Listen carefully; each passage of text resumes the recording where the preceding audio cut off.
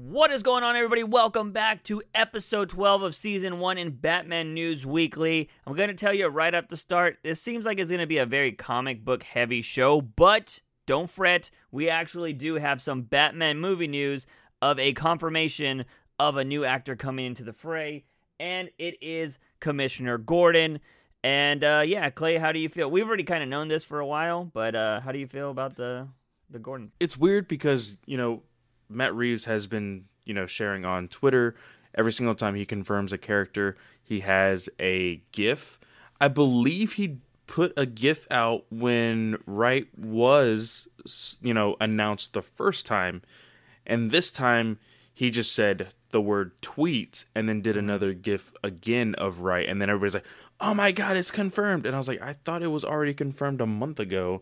This is why I'm a little confused. Did he put one out, though? I think he did. I don't think he did. You know what? Let me check. Okay, so real I'll quick talk on while Twitter. you look. So this was, we've actually talked about it on the podcast before. We talked about the rumor that Jeffrey Wright was being cast as Gordon, but now this is a confirmation from Matt Reeves himself, and he does this. He's done it with every character so far that has been cast in his movie. He did it with Riddler, did it with Catwoman, did it with Batman, and now we're getting Jeffrey Wright. And this is going, like I said, this does confirm that there is going to be a black Commissioner Gordon, and most likely that would lead to a black Batgirl. So you can't say that, Matt Reeves isn't trying to be diverse in his movie, although in my opinion it's not diverse when it's just black and white actors. But I'm kind of hoping, because there was a rumor a long time ago, that Oscar Isaac met with WB for a role in the Batman. I'm really hoping it's Two-Face. But we'll have to wait and see on that. Clay, did you get confirmation? He actually did not. So Yeah, that's what my, I thought. I thought he actually did, but I guess it was a whole bunch of other people that were just like putting gifts out there and like getting hyped up because he has a pretty serious role in the show Westworld right now, I believe. Yeah. Which I don't even know if that's come back since it's like season 2. There's like long gaps between that show. Okay. Yeah, I don't know. But yeah, I've never seen him in anything. I've heard he's a phenomenal actor, and it just seems like Matt Reeves is trying to knock it out of the park with every casting in this movie. And so it looks like we're going to get, I don't want to say like Oscar-worthy movie. We're not going to get I don't think we're going to get a Joker, but I do think we're going to get a cinematic, serious movie in the Batman, with the Batman. And I believe so, and I'm really excited to see something that isn't like I feel like I'm gonna put my foot in my mouth for saying I want to see action. Don't get me wrong. Whenever there's a Batman film, I definitely want to see action. Yeah. But we've been hearing that this possibly being a detective noir story, something that we really haven't seen on screen. Him using his detective skills in a very large, parameter or whatever. So that's what I'm excited for. Being a fan of those old school black and white detective cheesy stories, the Dick Tracy stuff. But, why has that never gotten a movie, like, in recent time? It's blown my mind. Dick I have Tracy? the Dick Tracy book, yeah. Why didn't they never remade that? I don't know. They attempted to, like, revamp the comic last year. Yeah. I think I saw back that. in 2018. And I think it only lasted, like, maybe 3 or 4 issues. That sucks. He should have a show. That'd be cool. But yeah, no, I'm totally down with a detective story, and I do think Matt Reeves is trying to make something not Nolan-esque, because I think he is going to be very comic booky in his movie, but I think he is going to combine the look of a comic book with the seriousness of cinema, And I'm really excited for that. I will say that I saw somebody actually do a mock-up of a suit for Robert Pattinson, and they used the blue trunks, and I was just like, that doesn't look too bad. And yeah, with the actual yellow emblem. Yeah, and he didn't have his cowl on though. Yeah. Yeah, and I was like, that isn't too bad, but it's because it had a really badass utility belt, and I was like, that utility belt makes things look so much better. And so I think you could pull off the trunks if you had a sweet utility belt. And so I don't know. I thought that was kind of cool. But yeah, that's pretty much it. I mean, we just got the confirmation from Matt Reeves, and it just seems like this cast is coming together. We still haven't got a confirmation yet on when it's actually going to start filming. People have said December, other people have said January, and I think this is filming in London, but I don't know. I could be wrong. I mean, it'll be very interesting to see where we're going to go with this. But that is the Batman news for the movie. And then we're going to go ahead and touch on Batwoman really quick because we said this last week. We're currently watching the show. We thought it's gotten a lot better, and we're enjoying some aspects of it. We've both seen this past week's episode, and it's a return of the cringe on some of this stuff. Yeah. Granted, there was stuff I liked. There was stuff I liked about this episode, but it doesn't seem like the show has found the balance of like when like a little bit of cringe or a little bit of stuff is okay, or campiness, I should say. Yeah. And it just seems like it goes with a little bit more cringe. I thought a lot of the action stuff in this was kind of crap, in my opinion. Yeah. One thing for me for sure was the very opening scene when we see Magpie and she throws one of her bombs. The very first explosion looked like YouTube level like CGI. And so I was like, oh, this is not starting off great, but let's see how it goes. I did like the story overall, but it was those cringe-worthy moments with Kate Kane with her girlfriend, her new girlfriend or whatever. And that's CW. I love the CW for what it is. It's created a very well-working DC universe, but I understand that it's television. A lot of people online, it's become this new thing to just hate on the CW. I think mainly it's because of jealousy and how they are, a fully fueled train that just like keep going and it keeps going. It's the same thing with Marvel movies, though. That's how some people are. It's true. It's everywhere. Yeah. But I just think that the people that are saying that DC CW shows should be as good as something like Batman versus Superman, or like I'm like, okay, that had a $40 million budget for like $400 million. $400 million budget, set in like a 3-hour time period when you're looking at an hour show. And everybody just picks apart like 2 seconds every 15 minutes. It's like, oh my God, look how bad this is. And it's just like, oh, we understand. It's TV. Like, calm down. So I understand those moments happen in TV. But when it's consistent, it's just like, ugh, you gotta calm down with a little bit of those. So, yeah, so I will speak from experience. Hatred sells views. You can see that in a bunch of different things. It's kind of like sex, it sells. Hatred on the internet, specifically YouTube, sells. And Batwoman is the hot ticket right now. Because, man, I searched Batwoman to try to see the trailer for a reaction. Granted, by the way, people asking if I'm going to be doing reactions to this show, I don't want to anymore. I was just like, I don't have anything to say about this show. And I don't want to be that guy as we're talking about right now. That's why I wanted to bring up on the podcast. I don't want to keep repeating myself about stuff because I think this is going to be a show that I'm going to like some stuff, I'm going to hate some stuff. And I just don't want to be bringing that attitude to the internet because there's plenty that I found out, people that hate this show. So if you want to find somebody that talks cringe about it or they're like, oh, this is the stupidest show ever, you can find them. Just search Batwoman reviews. But anyways, so that sells. I will say, which is very interesting, I wasn't bothered by the girlfriend stuff. Like, I didn't find that really cringy. What I found cringe was some of the dialogue she said while fighting Magpie was really cringy. Like, they were like kind of like dancing in the fighting kind of thing with the batarang and stuff. Mm-hmm. There was some cringy moments there. And the thing that sucks too is I prefer Ruby Rose when she's in the suit and not in her regular just normal civilian clothing. Yeah, so because I can just believe her a little bit more, but it just always seems like everybody's outperforming her acting-wise, and, that's unfortunate, but that's kind of the way it comes across, in my opinion. But I think she's awesome in the suit, and some of the stuff she did in this was kind of cool. Two really big gripes. The explosions, like you said in this, were really crap, in my opinion, and I don't like that nowadays or on TV or whatever, explosions happen and everybody's okay or they're just hurt. Explosions blow limbs off. Like, what the heck? Yeah. Like whenever I saw that first explosion in the very beginning, I'm like, oh, that guy's dead. Yeah. But we didn't hear anything on whether he was injured or not. Yeah, no. And then, injured. like, people were literally walking across the explosions whenever the necklace was blowing up, and I was just like, and I hated that. I was like, what is she doing? She's like, watch out.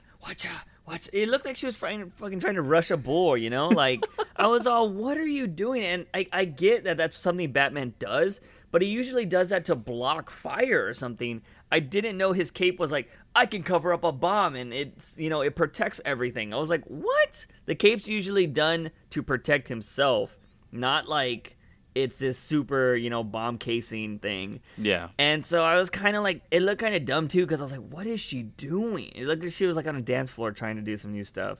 And like, I don't know. So that was kind of weird. But like I mentioned in my Discord chat, there's stuff I really enjoy about the show. Like when she turned on the voice thing and it was just a button on her belt, that was cool. I like that. I was like, okay, cool. That's something that shows it's built into the suit and it changes her voice. I thought that was dope. So there are little things that I like about the show, and there are definitely some cringy things. But I don't know. I also don't know, and I know it makes sense and it feels like this, but when what's his name was talking about how Bruce was just depressed as Batman, and like, oh yeah, you got to kind of give this up, and he was, he said everything true, but it always sucks that everybody always points to Bruce being depressed, specifically when we're going through Bruce's happiness right now in the comic books. Like, read the damn comic book, you swine. But yeah, so that's really all the entertainment news we have for you guys. I don't know. Clay had brought this up earlier, and this is some big news on HBO Max has just announced new shows. This isn't really Batman related, but we can kind of speculate on maybe what we want to see in the future. But HBO Max has announced 2 or 3 shows actually. Yes. 3 shows. Well, 1 renewal and then 3 new shows. Really? Which one's a renewal? Renewal is, they announced this back when the trailer came out for HBO Max, is that Doom Patrol is getting a 2nd season. That was already known, but they confirmed it here on this conference with a poster. And people are speculating that it's actually announced for a 2nd season, but actually renewed for 3 and 4. So that would be kind of cool. That'd be awesome. But also the 3 new shows, 1 starring Elizabeth Banks, being DC. So, I don't know if she's in that. I think she's producing it. Oh, is she producing it? Yeah, I don't know. I thought it said starring, but she might just be producing it. Yeah. Which is great. She's hilarious. I love all her comedy that she's in.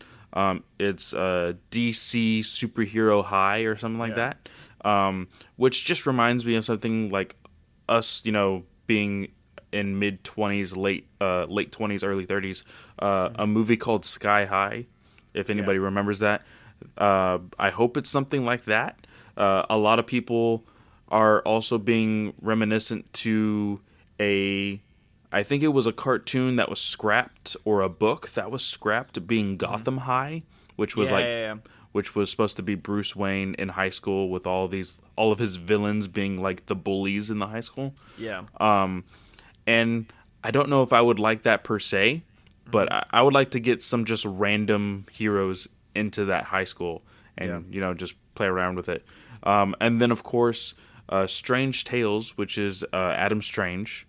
Hopefully they can get the guy from Krypton, just because he had an awesome performance in there. I highly recommend watching season 1 and 2 of Krypton to get to know him a little bit more. Yeah. But also the last one that is the biggest news, because people are going bananas over it, is the Green Lantern series that is going to be made by Greg Berlanti. He has made the Doom Patrol. He has made Titans. He created all of the DC CW shows. This guy knows DC Comics. He knows these characters. I'm really excited to see what he's going to put into this show.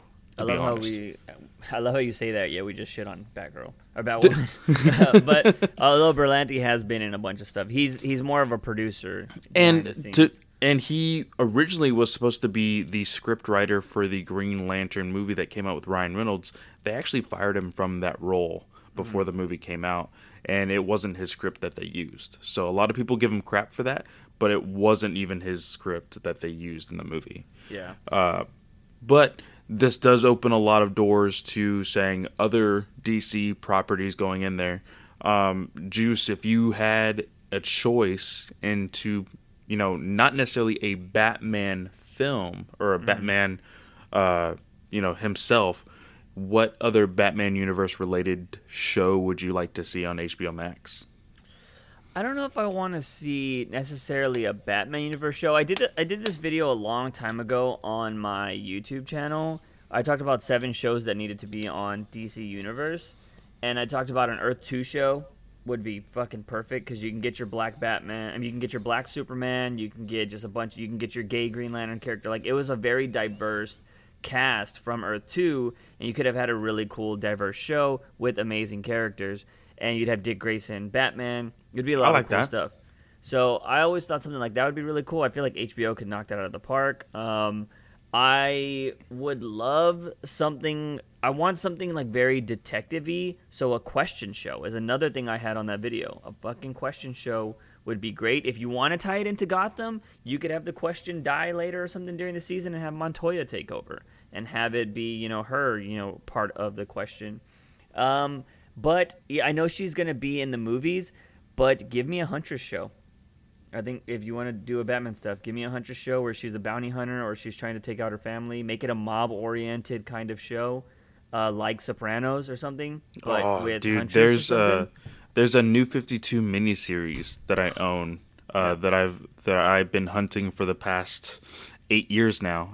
I'm still missing one issue, but that series, if they had something like that where she like travels overseas, to like help sex trafficking or like save people from sex trafficking and like take down mobs like overseas, that would be awesome.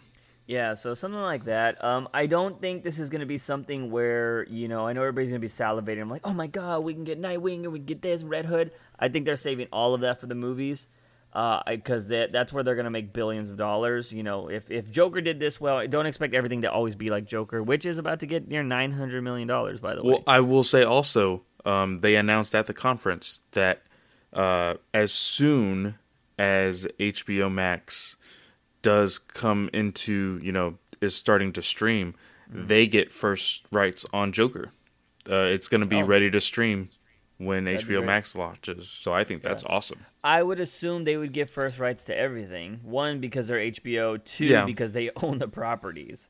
So I'm pretty sure that's something that they did. Unless, Netflix isn't like, we'll give you $1 billion for it. So we'll see what happens there. But, I don't know. What would you be into seeing on this network? I really dig the Earth 2 idea. That would be awesome. For me, I think I would like we already are getting a Titans show on DC Universe. If they don't switch that to HBO Max, I would really like to see I would say Teen Titans. For me personally, maybe introduce the world to Damian Wayne. Not a whole lot of people know him. I would also like, they're already making one on, the CW, the Superman Lois show. But I would, I think I would be okay with a Daily Planet show. That would be kind of cool. Be a little bit more serious. Be that political, show that a lot of people. Basically the Lois Lane comic right now? Yeah, basically. I think it was called The Newsroom, and it was on HBO or Stars, one of the two. I'm not too sure the network, but I getcha. But something like that, I think that would be kind of intense. But other than that, I don't know. Like, go weird, and do like freaking Dead Man. That'd be kind of cool. I would like another like serious villain show. Like, give me a Zaz show where he's a serial killer. Oh, like Dexter, but Zaz and not be the good guy. He just be evil. Yeah, but I think I think the problem there is, I don't think you could ever like a Zaz. And, Yeah. you could like Dexter. So who would be... You could have a good Red Hood show because he's always on the edge of, like, am I, going to be the fucking Punisher or am I going to be Batman? Yeah. And so, like, that would be a good moral conflict. That's what you had with Dexter. Like, Dexter was so good because he only killed you know what? bad people. You know what? If this is true, with Doom Patrol being, streamable on HBO Max, I assume that other DC Universe originals will be streamable on HBO Max. Let's say, a spin-off comes from Titans. Let's make an Outsider show. That could be cool. That could be a little bit on the edge. Yeah. Because of the way Katana fights, because of the way Black Lightning is. I think that would work. Yeah, see, the only thing that sucks about that is I feel like Titans has already kicked itself in the ass if down the line HBO's like, yeah, you can have Batman in a show because we're now on HBO Max and we want to sell it. Your Batman's hella old already, and that kind of sucks. So, yeah. And fans of Game of Thrones will know who it is, but it's Ser Jorah, but that kind of sucks. So yeah, that kind of it'll be interesting to see what happens with HBO Max. They didn't get their Game of Thrones, so they're gonna really be banking on this, stuff. Well, they did order one series. It's a prequel series that's 6 episodes. So I don't know yet because one just got canceled today. They shot a pilot and they were like, no, like we're not gonna pick this up. Yikes! So that it was with some chick that was really popular. I forget her name. But so that got canceled, and those dudes that rushed the final season, which are the 2 creators of Game of Thrones, are no longer going to be in that Star Wars series.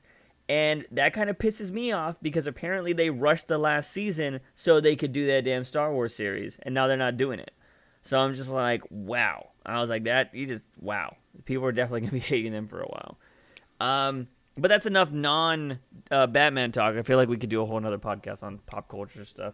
But we have enough podcasts going right now, so we don't need to worry about that. But we're going to go ahead and jump into the comics now, people, because we got 2 Black Label books, a really good Nightwing book, and a interesting annual for Batman that, Clay had some interesting opinions on, and we'll be talking about that later. That'll be the final thing we talk about. But first, we're going to talk about a book that we have covered on this before. Actually, no, that's a lie. We'll cover that next. But we're going to talk about another Joker book. Which Joker's always, it's Halloween. It's actually Halloween right now. It's midnight as we're recording this on October 31st. So happy Halloween to everybody listening to this. Although it'll be November or something when this goes live. But there's this new Black Label book by Jeff Lemire. And it is called Joker Killer Smile. And Clay, I know, I think I read this before you. But what were your thoughts on this book? We made our speculations before we even got these review copies, before we had the chance to read them. We said, this is gonna be interesting because we've already read a book like this being like Harleen. We are seeing a lot of people studying Joker. We're even getting it in the other Harley book. What was the other one titled? Insanity? Yeah, Criminal Insanity. Yeah. That book as well is also studying Joker in a way. So, I that's the one thing that kind of irks me about Black Label, but hopefully we can move, past this. I think it's October, it's Halloween. They're wanting to push something like this. And I'm okay with that, because it's good content. Jeff Lemire, and I forgot the artist's name. The artist is Andre Sorrentino. Yes. And Jordi Bellary. Yes. So this is the exact same creative team that comes out of Image's Gideon Falls, which is critically acclaimed. Getting a show? Yes, right? And it's also getting a show. It's critically acclaimed. It's a really well-written story. A lot of people have also given this book, saying that it's like another Image title called Ice Cream Man, which is, really creepy in my eyes because I don't do horror all that much. Mm-hmm. But it's still a really good book, and it had that same feeling.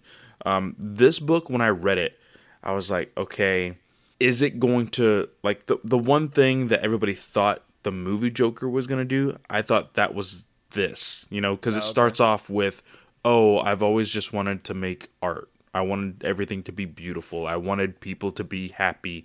And I'm just like, no, I can't sympathize with this because I know who the Joker is. Yeah. And, you know, it's this new doctor that's reading it. I like how they kind of tease at the fall of Harley Quinn because one of the other doctors says, I can't lose another well-versed doctor or something like that. I can't remember the exact quote. Yeah. But not much happens in this story, to be completely honest. No. Other than this guy kind of hallucinating, this doctor, and Joker really getting in his head, nothing really happens, and it leaves you on a cliffhanger that's like, God damn, I really need to get this next issue. So I really like that. I do wonder like how Joker got into his head when it really seems like this guy has seemed to draw the line and really know, hey, I'm only going to be doing this. I'm only going to be doing this.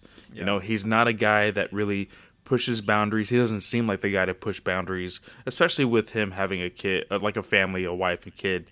I will say that the book, like when he was reading it to his kid, I was like, what the what kind of fucking book is he reading to his kid?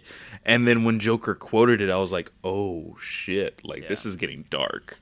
So really interesting. I'm really enjoying it. The art style isn't my favorite, but because of how they're wanting this book to be portrayed, I enjoyed it for the aesthetic. Yeah. Yeah, so this book was, I think, as I was reading this, I was falling half asleep when I started. I was reading Harleen, which is a book we'll talk about next. That was 66 pages, so I was like, whoa. I took a break while reading it, finished it, and then I was like, well, I'm still kind of wide awake. Let me just go ahead and read this Joker one. So I read this one. My first thought was like, wow, there's so many similarities to Harleen because she's like psychoanalyzing the Joker in that book for 2 books already. And now I'm getting another book of just a male trying to psychoanalyze the Joker. And then one thing you'll always notice is people always try to do this to the Joker, and he's just always better than you. Like, you're not going to beat him. It's the only reason why he's so good against Batman. You know what I mean? And, of course, everybody in this book, and even Joker, I don't know if Joker says it in this book or if he says it in Harleen, but he flat out tells him, he's like, look, I know you're just a new guy trying to make your jollies off on, like, trying to break me or trying to find out who I am or something like that. Or if somebody else says that to them. Mm-hmm. And, that's kind of everybody's end game is to, like, ooh, if I could figure out the Joker, I'll be a bajillionaire. And that's kind of what I got a sense from this. But the thing that I did start loving at the end of this, I was like, knowing that this guy is so troubled by the Joker, like, because he's constantly thinking about him, that it already seems like Joker's not just in his head, Joker's in his house. And that's the one thing I've always loved about Joker, because you mentioned that he referenced the book, but in one panel in there, the dad stops reading the book. He was like, when did I buy this for you? He's like, I don't ever remember getting this for you. And the kid's like, you promised. But the guy's already having these weird, like, visions, so he thinks, like, maybe I did buy this for him, and I just did it by accident. Well, see, that's why it's such an interesting story, because after he reads the book, he goes to his wife, and he's like, okay, and he has this face like, what the fuck is going on? Yeah. And they have, like, a small back and forth, and his wife is like, hey, what was that thing you were going to tell me? You look kind of worried. He's like, oh, it's nothing. And then all of a sudden, he wakes up in the middle of the night, and he's, like, going to do something. Yeah. And then his wife is like, hey, what are you doing? And he's like, oh, I'm just going to check something in my office. You can go back to bed. She's like, it's 8 o'clock in the morning. We're getting ready. And he's like, what? Yeah. But the really cool thing was the visual right before he woke up was the balloon, and it popped as if, like, he got infected with something. Mm-hmm. So that's my theory, is that somehow Joker has gotten into his food, into his, like, something that has to be on him that he got in contact with, and now he's basically a sleeper agent for the Joker. Yeah. Yeah, that's one thing we didn't mention. At the beginning of this book, it shows one of Joker's, like, master plans that happened, where he released all these red and green balloons in the city, and they all popped, and people got Jokerized. And then it just has, like, this one panel that says punch of Batman knocking him out. And I thought that was really cool. And now, of course, Joker, as always, is back in Arkham and is being treated and everything. And, so I do think Joker is in this guy's head. Joker's always been that kind of person that gets to your close ones. Like, in every good Joker story, he's at somebody's house. He's done it to Batman. He got the whole Bat family in Endgame. and or I should say death of the family, not death in the family, to get confused where he kills Jason Todd. Yeah. But yeah, that's what's always been so good and creepy about the Joker is just when you think he's not going to do something or you have the upper hand and you're safe, you're not. He already knows exactly who you are before you even meet him, it seems. So, that's what's good, and he usually does this kind of thing. He doesn't fuck with the kid, he doesn't fuck with the mom until he wants to. And he's like, he could just be a normal killer, like, oh, I killed your family, oh, woo. But he's like, no, I'm going to leave this book here, and I'm going to quote it later to fuck with you. And that's what always makes him so terrifying and yet so great and brilliant of a character. And so, yeah, like you said, there's not a lot that happened in this book, but it did what any good book should do, and it made me want to read the next one. Yeah. So, shout out to Jeff Lemire and his whole team, the creative team on this. And, I'm excited to see this. I will say, though, Black Label has what? Not including Hellblazer, 7 titles? 6 of them have the Joker? Something like that? Because you have Damned, you have this one, you have Harleen, you have Criminal Insanity. Maybe I added some, so 4. Right? Those are all the Black Labels. The only other Black Label books that have come out are Superman, and now, if you did include Hellblazer, that's 6 books. Yeah, there's also a question book coming later, but I don't see Joker being in that book at all. Yeah. And then Birds of Prey will be on Black Label later on. Yeah, in January. I remember hearing about that. Well, in December, technically. Oh, but is that the, what's-his-face writing that? Yeah. The Damned? Azarello. Yeah, it was supposed to be a regular ongoing title that was going to be in main continuity, but since then it has switched to Black Label, and it's only been, it got shot down to 3 books. So we don't know if Azarello is just not playing ball with DC, or if DC is doing this on purpose just to kind of get him out of the way, which is unfortunate because he's a really good storyteller. Yeah, he's a great writer. I love a lot of his stuff. I love his non-DC stuff. I own his, if I'm not mistaken, he did 100 Bullets. Yeah. That show, which was actually bought by Tom Hardy's freaking production company and hasn't been done with anything. But yeah, I absolutely love Azarello. I don't think we'll see any bat penis in that one. Or, Birds of Prey boobs or anything like that. Because apparently, Damned 2 was supposed to have some nudity with Harley Quinn, and they had to redraw all that. Yep. Really hoping we see those pages one day. Like the actual story of what Damned was supposed to be.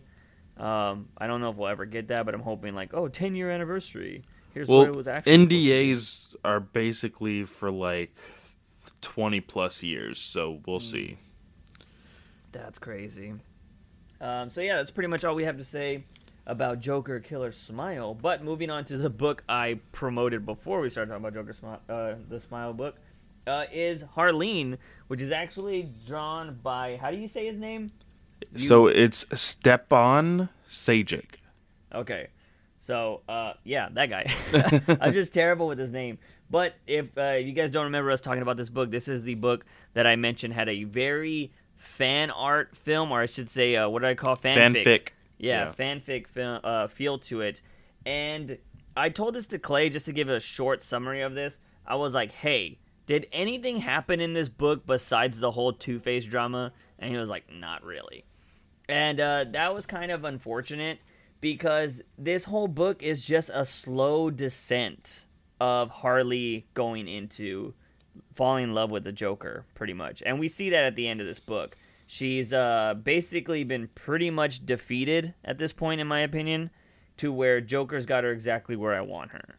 Yeah. And that's kind of how it ends, because you see her actually take off his jacket at the end, his straight jacket, and cuts the video of where she's recording him, and then he's kind of hugging her at the end, which was, I could have done without, but I don't know, it was just kind of weird. The big thing about this book was in the very beginning of the book, I want to say the first 15 pages or so, Joker is telling Harley that everybody is a monster when they're born, and that everybody wears a mask, and at the like I said, everybody's a monster. Everybody at the root of themselves is evil, and that's just like messing with Harley's head, because her whole theory on curing the Joker was that he would feel some remorse, some sort of like, or he's unable to have any feelings or something like that.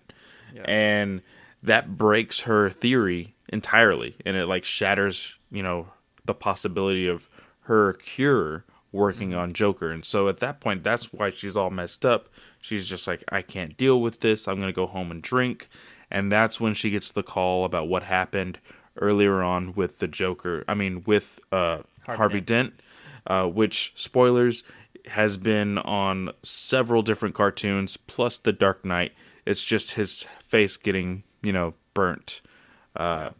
And that causes a whole lot of drama. And that's the part I didn't like, actually. It was just very convenient that right after she has this conversation, that 3 different instances, all taped for the, audience, whoever's watching the news, gets to see that, freaking the mob burns burns Harvey Dent's face, and then after that, vigilante police officers kill that mobster. Yeah. And so she was saying, during all these videos that she's watching on the news, just that morning she was wanting to punch Harvey Dent herself. And so she's like, man, what if the Joker is right? Blah, blah, blah. And even when she's interviewing different candidates throughout Arkham, all she can think about is Joker. Yeah. And so that's why I say, this was just her defining moments of, hey, I think Joker has, some right. He is right in some things. Yeah. Which I do like that small, I think 2 or 3 panels in the very beginning where she like basically had a dream, or I don't know if it was her having a dream or if it was actually like showing you in the future. Oh, when she's Harley Quinn? Yeah. Yeah, that's in the future. Okay. Yeah. So that actually happens. That, out of everything else, I know everything else is fanfic and it's just very poppy. Those 2 panels looked so good. Yeah. So that was kind of cool. Yeah. If I'm not mistaken, that is like kind of like a future thing, because I want to say she talks about herself in the past tense later. But I mean, I could be wrong, but I'm pretty sure that's future stuff. Yeah, no, I mean, it is, I will say that it is doing what it's supposed to be doing. I don't like that it is like, oh yeah, you're slowly seeing this love story happen, but it's what happens. Like, Harley Quinn falls in love with the Joker, and so, like, the book is getting across what it needs to get across. I just, like, I'm not 100% into it, is what I will say. I like the first book after a while. I do think it still is too long. Like 66 pages is just too long. After the 20-page mark, I was like, let's just see how many pages I have left. And then I saw the 66 and I was like, yikes. Yeah, and I get like Two-Face and stuff doesn't really need to be there. I feel like they're just throwing that in there, but I understand that it's being used as a like Joker's like, hey, see, everybody turns bad. He was the White Knight. This is Harvey Dent. He turned bad. Blah, blah. I know that they're giving little instances like that. One thing I did enjoy in this book was Harley went to Gordon and talked about, like, I need to talk to him. I need to talk to Batman. And so she actually has a conversation with Batman. And it was cool because she asks, like, why don't you kill them? Like, why do you keep them alive? Why do you arrest them? Do you believe I like that hope? scene. I like that scene a lot. Batman was saying, like, yeah, I mean, I have hope. Do you not think that they can be changed and stuff like that? And that's what I've always liked, because I've always hated when people are like, oh, man, realistically, Batman has to kill. No, he doesn't. That's why he's a superhero. That's why he's looked up to. He's not perfect, but he doesn't have to kill, and he does it because he believes that, these people can change. And there have been plenty of instances in Batman lore where Batman has caught criminals and they have conformed and they've become better. His persona as Bruce Wayne has even give some of these people jobs so they can have better lives. So, I've always loved that aspect of Batman, that, no matter what, it's not just being a badass and a billionaire and getting all the ladies or anything like that. It's not that. Batman's always been the person I think people want to be that doesn't give up on people. Yeah. Because I think anybody else... Well, I was going to say the line that he has that made me like, yeah, this is Batman, is he says, I don't kill because I don't want to give up on them or on myself. Yeah. I love that line. That line was so perfect. And, you know, surprisingly, with this artist, he got really famous because of the fanfic that he put out there with Harley and Joker, with Batman, with a lot of characters in DC, with his Sunstone, graphic novel that he has out, his indie stuff or whatever. I always thought of him as just an artist. So to see him produce this kind of writing, I'm okay with him writing more stuff, to be honest. Yeah. After this, I'm so down with, him trying something new. So yeah, no, I am enjoying the story. I just think it's a bit long because I want to be able to just read a story all the way through. Granted, I was kind of tired when I started reading this, and I think if I was at work and I was just sitting down reading a book, I could be able to read this in one sitting.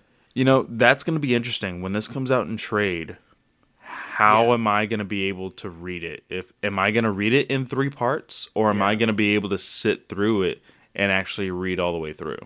Yeah, and that'll be interesting. See, so if I'm not mistaken, Damned is the first trade to come out, right? Yes. Is it still in the big format? Like, I haven't bought that book yet. It is in a more it looks more square than it does rectangle, because a lot of these books are rectangle. It looks more square, so it is in that oversized print. Okay, yeah. So yeah, it'll be very interesting, and I think, I am collecting all of these books as they come out so I can read them, because they are very month to month or bi-monthly or whatever. And so I'm really interested to keep reading them. And I haven't read Superman, but I will say for the most part, Black Label hasn't disappointed me. I thought it's been pretty good. I mean, I guess technically isn't Curse of the White Knight Black Label? Yes. Right? So the first one was not, and then they put a Black Label on the trade, even though nothing was added to that Black Label edition. But this one is technically Black Label, yes. Yeah. So that means Joker's in 5 things then. Mm-hmm. Yeah. So he's dominating Black Label. But yeah, so with Harleen, like I said, I'm enjoying it. There are things I just think it's a little too long, and it does feel very fanfic. And I think, the next one is supposed to be the final one, and it's going to have the most fanfic in it, because we've already seen one panel from it. That's supposed to be like a little kinky panel or something like that. And it's just So I'm hoping that this story ends on a high note. We did have just one of our favorite series that we're not really going to talk about because nothing really Batman related happened in it, but Deceased we both felt fell flat, which was one of probably the greatest series of 2019, I would go out and say. Oh, easily. Definitely. Yeah. So, unfortunately, it's very hard to stick the landing, ladies and gentlemen. So, which is what scares me about the current Batman run, because I've loved it so far, but if it falls flat, I'm gonna be like, technically I won't really find out until the end of 2020. But, that's something we can actually talk about, is Tom King coming out and announcing that Batcat's been delayed. But we forgot to talk about that. So, sorry, I just literally thought about this before, as I was talking. So, we've talked about Tom King's run, since the start of this podcast. It's what started this podcast, to be honest. But we know that after Batman 85, Tom King is going to move on from the main Batman title. It's going to be taken over by James Tynion, and Batman is going to write Batman and Catwoman, Batcat for short, and it's going to be a 12-issue series like his Mr. Miracle story, like his Vision story. Well, I don't know if Vision was 12 issues. Yes, but, it was. Okay. So it's going to be these maxi series that Tom King's very known for. And what we found out was, Clay was mentioning to me, was it the beginning of this month when the solicits come out? The solicits came out and Batcat wasn't there, and everybody was like, "Whoa, what's going on here?" Some people, of course, it's the internet, were speculating, "Oh, DC's pushing it back. DC wants them to change all this stuff. It's not going to happen." Blah blah blah. And Tom King, I even asked Tom King myself on Twitter. I got back on just to ask him. I was like, "Hey man, like, what's going on with Batcat? Like, is it going to come out still? Blah blah blah. Can you confirm this?" And Tom King actually posted on all his social medias talking about how when you have a story that you think is going to be great, that you have to make minimal compromises on it. And he says that he's been talking over it. Like the first few scripts are already done, and they're being drawn already. But his artist, who's one of his best friends, his name is Clay Mann, one of the greatest artists in comics right now. Yes. Said he was like, "Hey, I can draw this whole thing, but you got to give me time." So it's going to be 12 issues. I talked to Tom King at Comic-Con, and Tom King said that Clay Mann, with his just beautiful art style, there was no way he was going to be able to do all 12. And so somebody was going to come in and do like 3 issues, if I remember Tom telling me right. And so I was like, we literally talked about it on the podcast. If you come from Clay Mann's beautiful art and then the next artist does not live up to that same kind of style, it ruins the story. JRJR. Yeah, it ruins a story.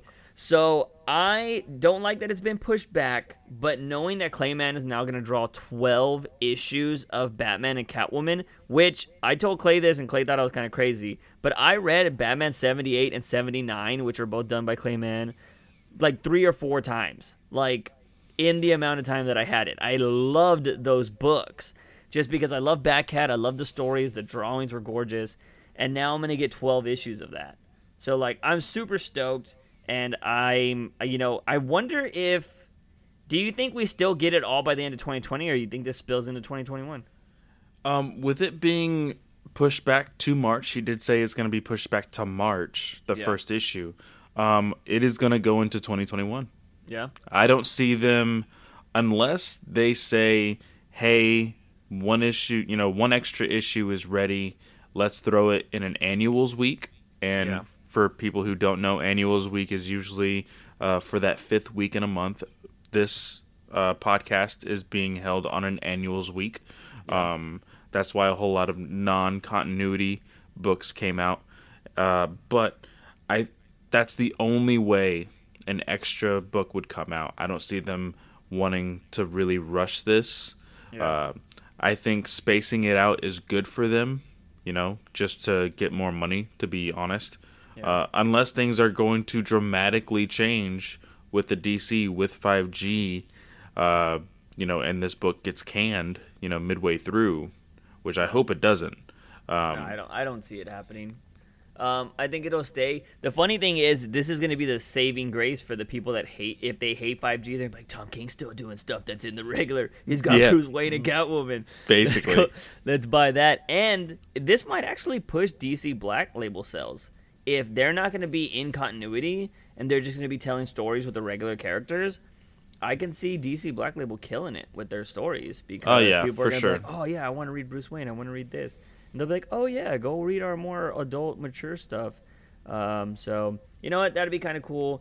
And yeah, I'm excited. I can only envision how beautiful that hardcover for Batcat's going to be, with all of Clay Mann's interior and his design. I don't know people that are listening to this, I don't know if you guys collect trades, but recently DC has been doing this thing where they print the art on the actual hardcover of their trades now. It looks gorgeous. Like the one that came out for Heroes in Crisis is just Booster Gold and forgetting his name, Blue Beetle sitting on the couch, which was one of these popular panels inside the book. Looks absolutely gorgeous.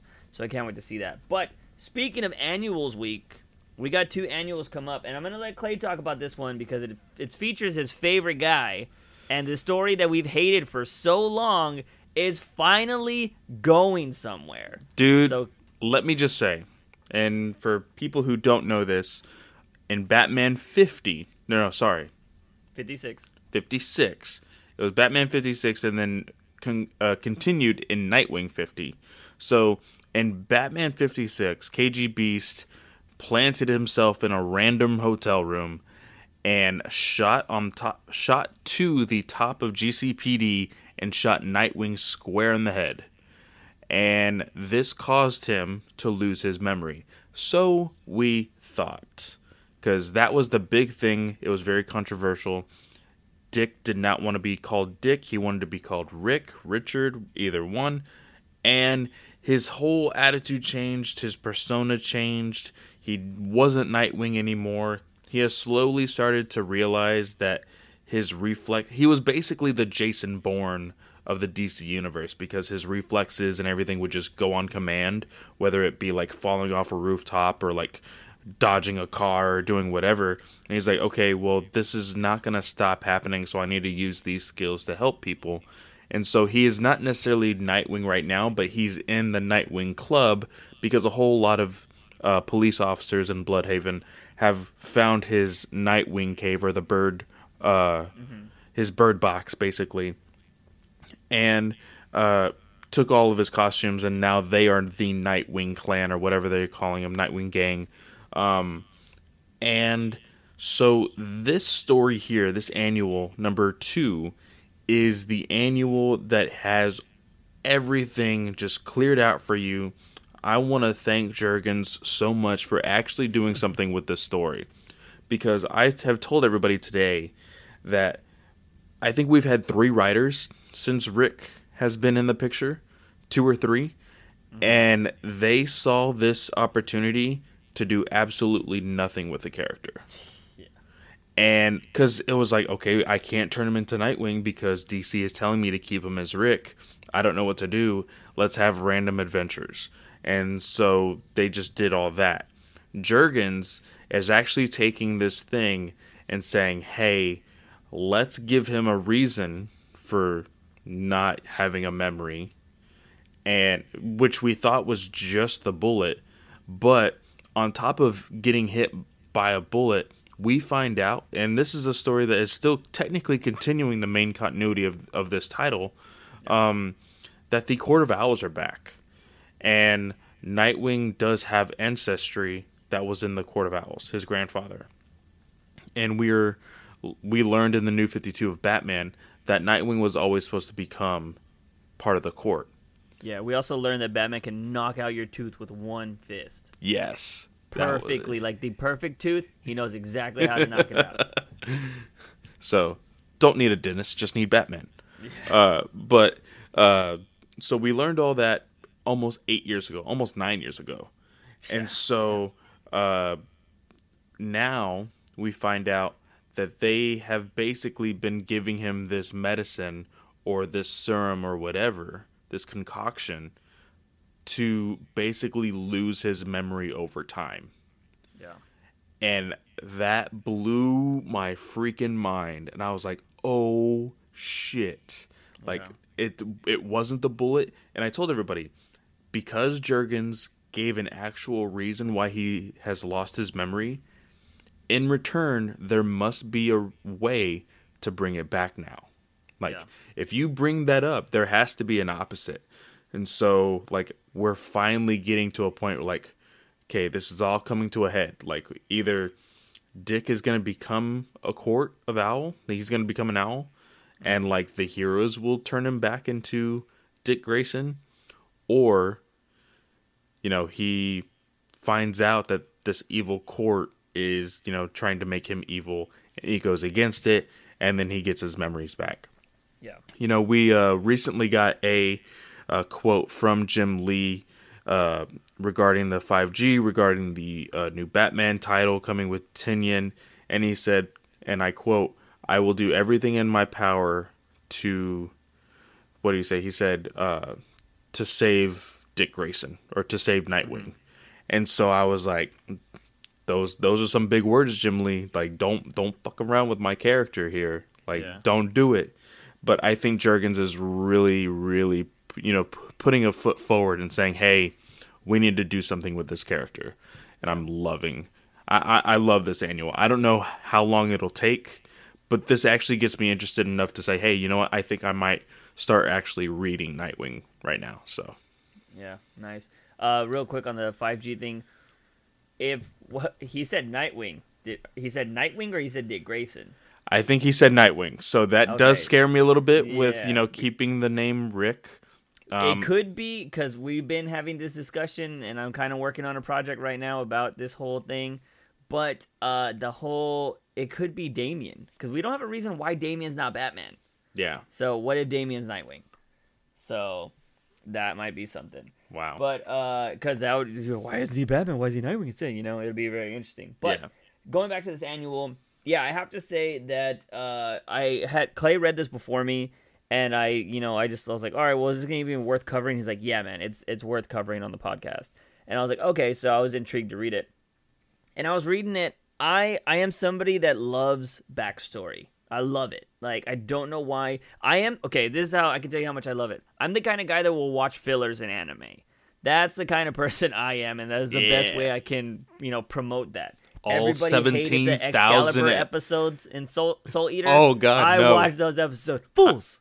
I skipped the last two of his. No. So, like, I always watch, like, filler episodes just because it gives you little things of backstory. Same thing in Dragon Ball Z, another one of my favorite shows. So it felt like a filler, but a filler with great information. And of course, it progresses the story. And I did really enjoy this. I've always loved to see Bruce care for his kids. And, granted, they're not his kids, but he has taken them in, and that's how he treats it. And, like, it was cool seeing Damien on top of, Grayson's bed. He was like, you need to wake up. Like, you need to wake up now. And how, Grayson thought that was actually a dream. But he was like, yeah, I just felt like there was somebody, like, over me or whatever. And that was really cool because, Damien was basically telling him, like, Batman's going crazy. Like, he's, Dude, it hurt my heart, like, when he wouldn't get up, like, he wouldn't wake up, and then Damien, like, jumped out the window, and you saw, like, tears coming down his face. I was like, oh, no, I'm sorry, Damien. I'm so sorry. So, like, that was really well done. And then Batman has, like, flown out, like, the specialist. We find out later on that Batman, who was like, I've flown out the best person because, nobody in Bloodhaven, or in Gotham could help Dick. And freaking Batman was like, I'm flying in the best person. He's a billionaire. He can do whatever he wants. And so the best person comes out, and it's this woman, and she's all like, yeah, he's waking up right now, blah, blah. And when he wakes up, he doesn't remember any of them. And, Batman, Bruce Wayne at this point is just all like, this is unacceptable, like, what's going on? And he even, like, questions Dick Grayson. He's like, look, I need the room. I need to talk to him. And he sends everybody out, even the doctor. Hello? And he tells him, he's like, look, we're here. You don't need to put up you don't need to put up this farce. Like, you can talk to me. How are you feeling? He's like, you don't need to pretend like that you're not Nightwing or whatever. Like, we told them it was like a car accident or something like that. They said it was something crazy that he got shot. Like, it wasn't a mugging. I forget. I'd have to read the book again. But he's trying to say that they can actually, speak in, real words or whatever. They don't have to use code. He's like, I don't know what the hell you're talking about. Like, Nightwing's just going crazy with this. And it was really interesting to see that. And he's like, you're not joking. So Bruce leaves the room, and he tries to tell the doctor, like, what is going on here? You need to fix this, blah, blah, blah. He's like, if you can't fix this, I'll find somebody better. And the doctor's like, well, you can do that. That's in your right, but you're not going to find anybody better. So Bruce kind of has to just deal with it. And we find out later in the comic that she's actually been giving him the drugs, and she is the reason that he's not getting better, which I found really crazy, but at the same time really awesome. And we found there was like this nice flashback. The reason why Dick Grayson loves Bloodhaven so much is because it's actually one of the places where he has one of his fondest memories. And since he was part of the Flying Graysons, so his family was on the road a lot, and they actually find other Grayson family members in Bloodhaven, and they have like this Thanksgiving dinner, and that's where he just remembers being like one of the happiest moments of his life, and that is why he goes back to Bloodhaven. So I thought that was really awesome. That Dick Grayson, it shows why he's in why he loves Bloodhaven so much. And I was actually somebody that always questioned that. I'm like, why the hell did he go to Bloodhaven? Like, what's so special about it? Dan Jurgens has actually gave Nightwing, aka Dick Grayson, a reason for loving Bloodhaven so much. And we always thought it was just to become just to have a new start, just to do whatever. But no, it was actually that he had a memory there when he was a child, and I thought that was pretty awesome. I thought that was very interesting just because we haven't really gotten a whole lot of Dick Grayson and the Flying Graysons background, so I really enjoyed that aspect. Knowing that there's more of Grayson's family out there is a little weird, because at that point it would be like, I know it's a little technical and just be like, oh, Clay, you're thinking too much into it. But for me, I was like, oh, well, if the parents died, wouldn't the next of kin get Grayson if they died? So, but Well, I Other think than they that, mentioned it in the comic book. I think they said that they had passed before his parents died. I think oh that might have really? got mentioned. Yeah. I think he said that they had, or he did say his parents passed. No, I think he said his parents passed before the next time they went through Bloodhaven. Oh, Um, okay. but yeah, so maybe. But then again, his dad did say, yeah, like, oh yeah, this is the first time I'm meeting them. So the parents probably didn't think about making them the next of kin. That's literally their first time That's meeting them. true. So yeah, I don't think you're looking into that too much, but. Uh, so yeah, I don't know. I thought that was really cool because again, I'm a big fan of the backstory and stuff like that. But yeah, I'm just finally glad that story's going somewhere. Although the main run has not been anywhere as good as that annual was, though. Like, because they're currently doing the Talon stuff, and like it's currently doing Quarter Hour stuff, but even that has been just okay. So Yeah, and I don't know if they're just like teasing it or anything, but the big thing that's been grabbing my attention is there's a lot of covers featuring Dick Grayson in the Talon uniform. mhm. So I'll be interested to see if that legitimately happens. So I think curiosity more than anything is driving this book. And Jurgen said that he wanted to do a character study for Rick Yeah. as a person. And so Mhm. I mean, being a character study and still having action in it is a little weird, just Yeah. because I see character studies in like the Black Label books that are nothing compared to this book here. So Yeah. I don't know, like I want it to be good because Yeah. I followed Nightwing through Rebirth all the way until he got shot, basically. Mhm. And then as soon as I think I took Rick Grayson for 3 issues, and then I stopped buying it. So Yeah, and I think that's a lot of people because that story was going nowhere fast. But hey, it looks like it's going somewhere good. So we're gonna jump over to the final annual, which was Batman Annual number 4. This one's actually done by Tom King. Tom King has done. Did he do Annual number 1? I don't. I think he did. I'm not too I sure. That was the one with think he Ace. did. I think the only one he didn't do was the Was Tom last year's. Taylor Father's Day Yeah, which was Annual issue number 3. 3. Yeah. Yeah, so all the annuals have been pretty solid in my opinion. Annual number 2, it was just amazing. That was like the start of everybody's love for Tom King's Batman and Catwoman, which I think that was a great story. And then yeah, last year was the Father's Day one, which was annual number 3. And this one, Tom King, I think this is a very interesting comic with this one because it's basically following. It's more than a week, but a majority of the story happens in a week and it's following Batman on an everyday, basically like a day in the life. Just imagine if Batman vlogged. This is what would happen. He's just basically doing everything he does in a day, and the perspective of the story is being told from Alfred's diary. So it's like Alfred was the one writing all this stuff down, and we get all of these different like the first 3 stories. There's like 3 basically big stories that happen in the book. It's like Batman fighting some villains on top of a rooftop with some horses and stuff. That's like one day. Then the next day, the next story is actually told over like a year or so, and it's Batman fighting this one guy in like a UFC ring. This fighter that's like undefeated and is challenging Batman, and they discuss how Batman turned down all the stuff and he like didn't want to fight him. The guy said he'd put up like millions of dollars for charity, blah blah blah. And then it turns out that he ended up beating his wife, got away with it scot free, and Batman was like, you know what, I'll take the fight because he wanted to actually, give this guy some justice, and this would be the perfect way to kick this guy's ass and to also get some money for charity. And so that was another day, and then so basically the whole concept of the issue is just a day in the life of Batman. He fights a dragon with a sword. He goes and solves this mystery of this family. Basically, it seems like that new movie coming out from Ryan Johnson, Knives or whatever. That's what one of these stories was in here. It pretty much felt like that.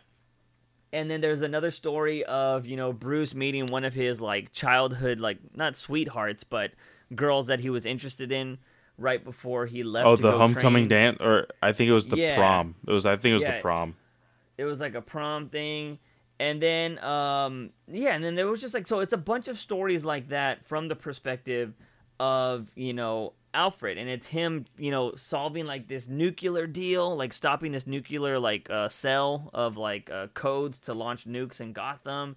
And so you're basically seeing Alfred tell these stories of how just badass Batman is, but it adds time to a story, and that's one thing that not a lot of stories in comic books do. They never say like this takes place in a year or it takes place in 5 hours. It's always kind of skewed because nobody ever wants to put the finite details in that, because then of course comic book fans are like, well, how is that even possible, because Flash travels at a speed of blah blah blah blah blah. And then a lot of writers just won't even include days or times or whatever, just to avoid the scrutiny. Tom King's actually somebody that's actually loved time in his comic books. He did it in The Button, where he had to kill a whole minute in the series, and he did one panel every second in that of Bruce just getting his ass kicked by the Flash, or I should say Reverse Flash. And I thought that was really cool. So I love the way he plays with time.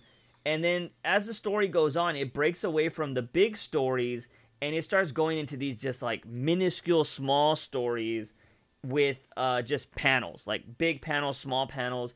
And it's just like, April 1st fights a bunch of mummies. April 2nd fights dragons. April 3rd fights sharks. And it just goes into this crazy just a day in the life of Batman.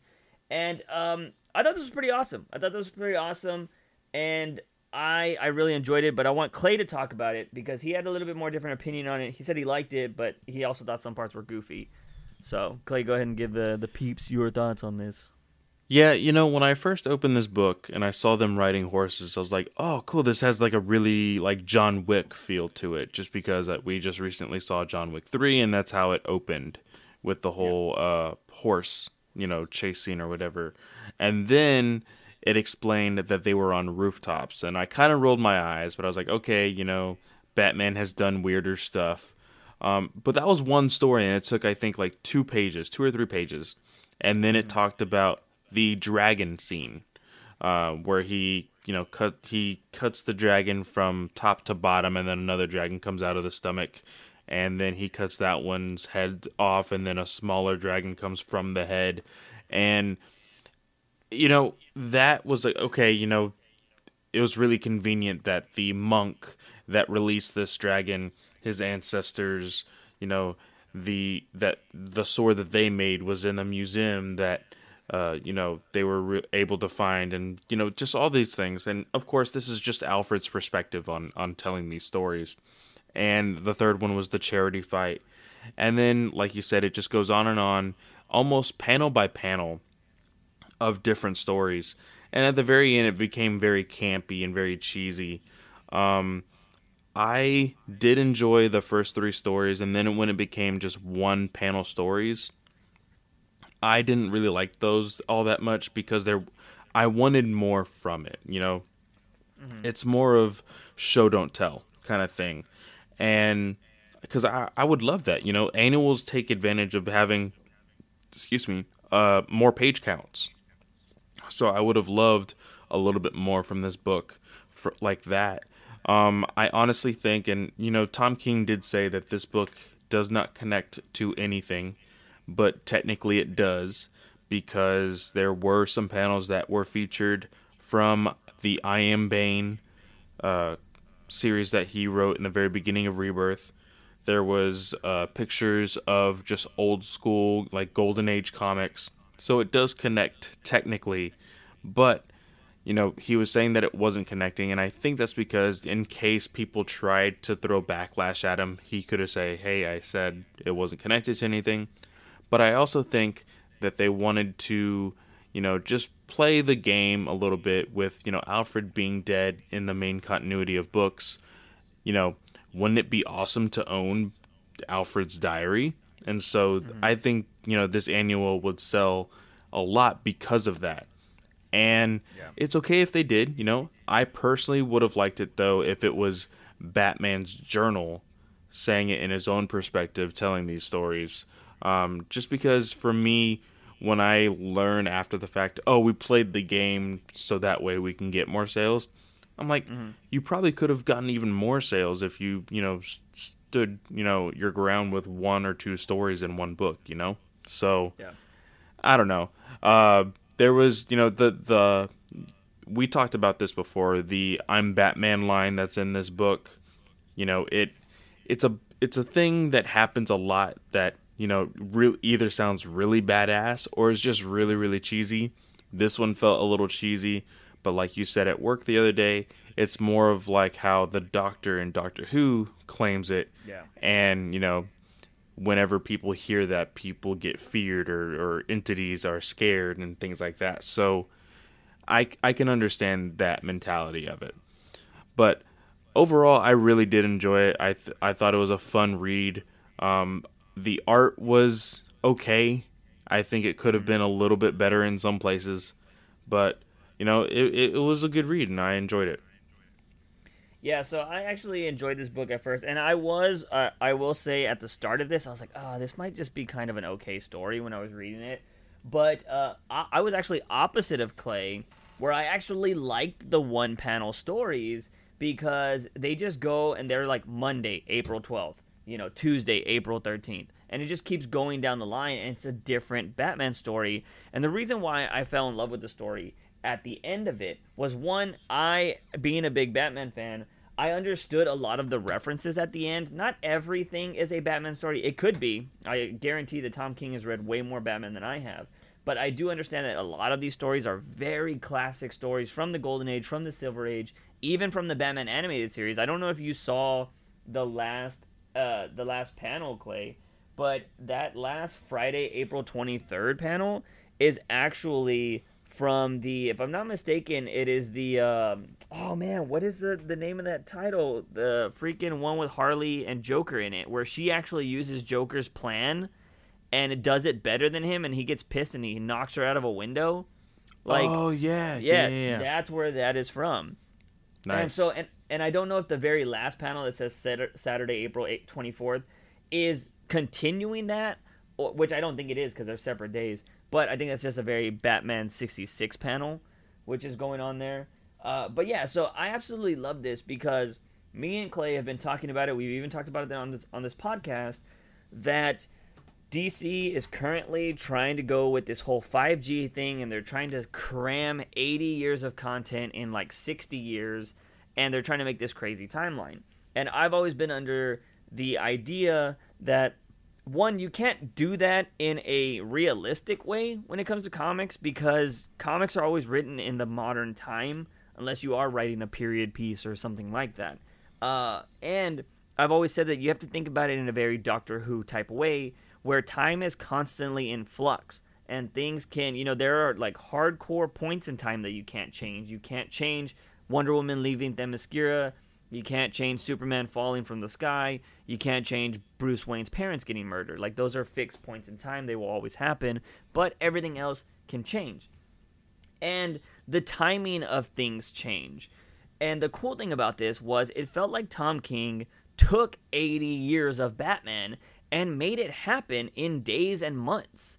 And so some of those stories that people loved back in the day, you can say, oh yeah, that actually happened in one day. Like, you can read it and think about it that way. And I thought that was really awesome, and it was a more clever way to try to add a lot of these old Batman stories into continuity without actually trying to make a physical timeline that people will be able to go to read, and will 100% be dissected by hardcore fans that are like, there's no way this could happen because in this time, Tom King just does it in a more like loose leaf way, which I think is kind of cool.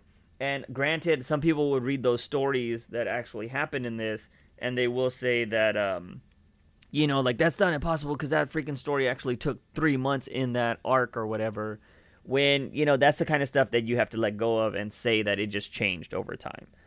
So, I don't know. I really enjoyed this, and, Tom King had that one thing with the story that Clay was talking about where he says, I'm Batman, when that's like in another dimension or something like that. Batman comes back to Earth. Alfred's actually there waiting for him, like with T, and Batman just asks, like, what's next? Like, he's always ready to go. Batman is that one person that gets like 2 hours of sleep, if even that, a night or whatever. Like, there's been stories of like, oh, he micro sleeps and this and that, blah blah blah. And it's just always interesting to see how determined he is, and I think that's what I've always loved about this character. So I really enjoyed the annual. I do kind of agree with your idea that, yeah, it could have been Bruce's diaries easily, just because, you know, he does this already. Like, we know he writes this. Batwoman is literally taking that idea from Batman and putting it in the show. So yeah, that would have been cool too, but I really don't have an issue with it being Alfred's diaries, just because I figure Alfred would do something like that anyway. He's always around. But yeah, other than that, I thought it was pretty solid. Yeah, I you know, reading it more and more, because I did go back to it and read it. For me, I think one of the major things with the one panel things, like I said, was more of the show don't tell, because there was this one panel that I actually talked to you about, was the whole thing where Alfred was saying GCPD was attempting to get this man to talk. They called Batman. And then it moved to the very next one. I was like, well, what's after that? Like, okay, they called Batman, but did you get the guy? Did he not crack? You know, was that a story where Batman didn't get to save anybody? Like, yeah. It draws a lot of questions. And, you know, I guess that's good for Tom King, because, you know, more people will talk about this book. But I feel like some of those panels can really fall flat when you leave it open-ended like that. So, you know, it's really 50-50 on me, to be completely honest. But I do like the longer stories. I do like that the one with the I forgot what gang he was talking about, but he has the Watchdog. Is it Watchdog? I can't remember. Or who's the character in freaking Arrow that has yeah, I know who you're talking about. I don't know his name, but it's something dog. Wild Dog. Wild Dog, yeah. They actually made that into a gang. I don't know when they did it, but that gang actually made an appearance in Green Arrow, like in like I want to say the early 20s issues of Rebirth. They made an appearance, so I knew immediately when I saw them in Batman. I was like, oh, that's that gang. That's pretty cool. So nice. I like how he is pulling a little bit of continuity from other places. And, you know, I would have wanted to learn a little bit more about the investigations of that charity fight, you know? Was it Batman who found out that he beat his wife? Or was it just something that came out and Batman found out, you know? So, but yeah, like I said, just overall good story. I hope that we get more Batman stories from Tom King, to be honest. You know, with 5G, I don't know how DC, if they are confident in just sticking with their continuity stuff or sprinkling in more non-continuity stuff, like these annuals and like Tom King's Batcat, you know, 12-issue maxi series. So we'll see how it goes. Yeah, it's gonna be pretty interesting to see where the Batman. This podcast is gonna be hella interesting when 5G hits, like, because I really hope it doesn't become the way you hate freaking Bendis, because that would be a really depressing podcast. But hopefully we'll have. Well, actually, when 5G comes out, we should be getting a lot of Batman news at that point, like movie wise, and the game will probably be out. So we'll probably have a lot of other stuff to talk about, but. Yeah, that's going to be it for this week, ladies and gentlemen. Episode 12 in the books. So, yeah, this was a very comic-heavy week, and I think next week we're getting, actually, Batman 82 this time, because the annual took the place of it this week. So we'll be talking about the showdown between Batman and Bane finally going to happen in Batman 82. I'm sure we'll be getting some other Batman stuff, detective and stuff like that, maybe. I don't know. We'll find out, because things change a lot when these annual weeks come out. And some things get pushed back. The holidays are coming up, so that's going to throw off the schedule a little weird too. But yeah, it should be really interesting. And I think that's it. I think that's all we got for this podcast. So if you got to find Clay anywhere, of course, all his stuff is going to be in the description of this video. Or, well, that is for the YouTube audience, but it'll be in the description of this podcast as well if you want to go, you know, follow his Instagrams or his Twitters or anything like that. You can always listen to him on the Comic Book Legion podcast. What are y'all talking about this week? This week will basically be the same stuff that we are talking about here, but we're also going to be talking about Basket Full of Heads, which is the Hill House Comics issue number 1 of Basket Full of Heads. Joe Hill, Stephen King's son, is basically the showrunner of the Hill House Comics at DC. Nice. So he's had a really good run with indie comics, horror comics. So I am interested to see what comes out after this Basket Full of Heads, because the Basket Full of Heads issue number 1 was actually pretty good. I really enjoyed it. Nice. Yeah, I haven't got to read that yet. So if you guys want to hear them talk about other stuff like that, definitely go check out the Comic Book Legion podcast, which should be out when this drops, I would assume, around the same time. Mm-hmm. So go check that out. Of course, you can always follow me on all of my Instagram stuff. That stuff will be in the link in the description as well. Go check out the Juice Reacts channel, uploading videos every single day. Go check that out. But yeah, as always, ladies and gentlemen, that's going to be it for us. As always, he is Fanboy Clay. I am Juice Wayne. Remember, when you wake up in the morning, ask yourself something about my daily dose of juice. See you guys next time.